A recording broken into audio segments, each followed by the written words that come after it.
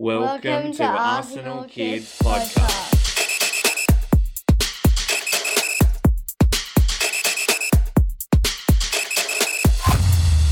Hello and welcome to Arsenal Kids Podcast. My name is Ben and I'm joined by my whimsical co-host Maddie. Hello and welcome to episode number 39.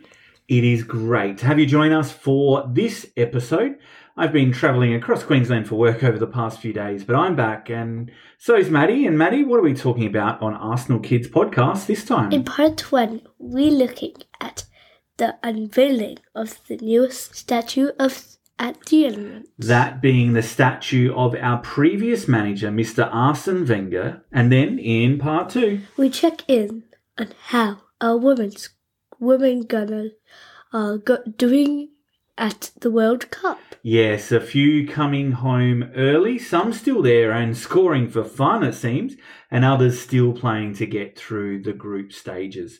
A quick reminder that if you are enjoying listening to Arsenal Kids, then please like and subscribe and rate and review wherever you listen to us. And also send us your comments and questions. Just email us at info@arsenalkids.com. You can also get in touch with us via our Facebook page. Just search for Arsenal Kids or look for us on Twitter. We look forward to hearing from you soon. So here in part 1, we are delighted to announce that a statue of former men's team manager Arsene Wenger has been unveiled at Emirates Stadium to commemorate Arsene's truly remarkable contribution to our football club. Arsene was our manager between October 1996 and May 2018. In which time he led the club to 3 Premier League titles, including an entire season unbeaten, 7 FA Cup wins, and 20 successive years in the UEFA Champions League. During Arsene's 22 years at the club, he was manager of our men's first team for an incredible 1,235 matches and led us through the most successful period in our history, transforming our identity with his vision for how the game was played, and has been identified to have created the modern Arsenal. After his appointment as our manager, it didn't take long for success to follow. In 97-98, his first full season in charge, Arsene became the first ever non-British manager to win the league title. He followed that by leading us to the FA Cup in the same season. We won 3 league championships in all under Arsene, following the 1998 success with further triumphs in 2001-2002 and 03-04, a season in which Arsene led us to perhaps his greatest achievement in going the whole campaign undefeated. In total, we went 49 league matches without defeat, a top-flight record.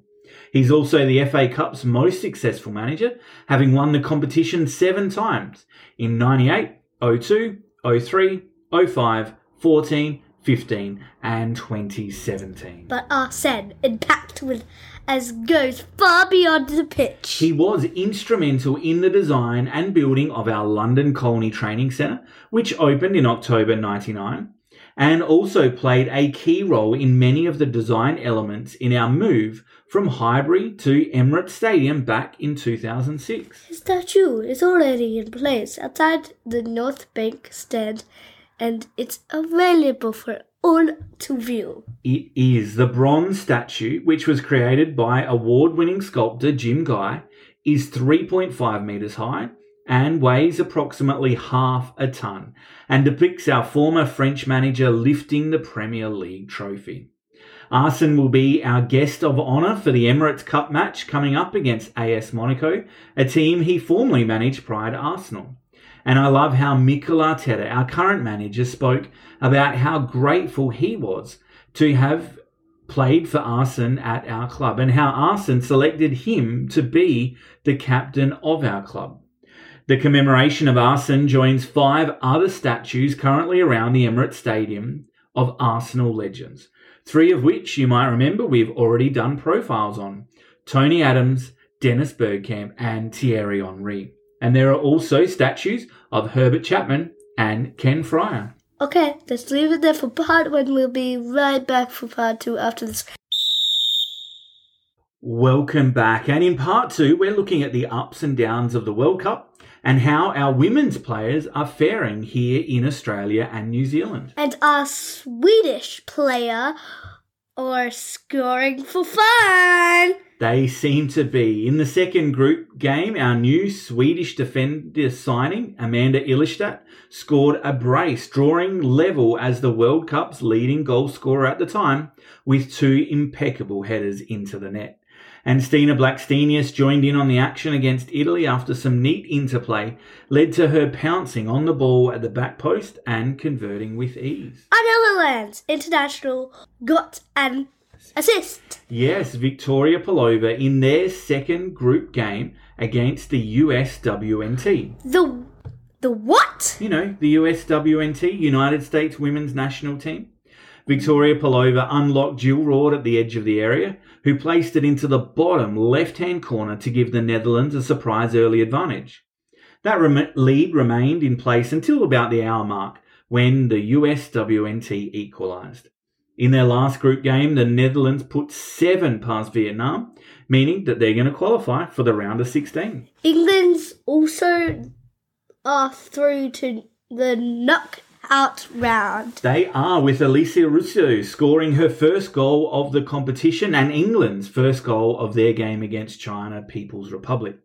England went on to win 6-1, meaning they finished top of Group D, with Katrin Kuhl's Denmark coming in second and also progressing after they defeated Haiti. Leah Volti and Noelle Marit's Switzerland are through to the next round, where they're going to face Spain, and Frida Marnham's Norway will be facing the red-hot Japan in the round of 16, after they stormed to a deafening 6-0 victory against the Philippines. And then we have our Australian Gunners, who are also through. They are, with Steph Catley again on the score sheet for slotting a penalty in the late minutes of the Matildas' 4-0 win against Canada. They needed a win to progress, and they did it in style, with our Aussie Gunners running riot down the left-hand side and playing an instrumental part in the win. Unfortunately, this came at the cost of Canada, who are now heading home, with new signing Chloe Lacasse, who came on as a second-half substitute, and Sabrina D'Angelo, who remained on the bench. No chance to have a repeat of their Olympic gold medal. And Katie McCabe is also going home, after Ireland secured their first ever World Cup point in their 0-0 draw with Nigeria.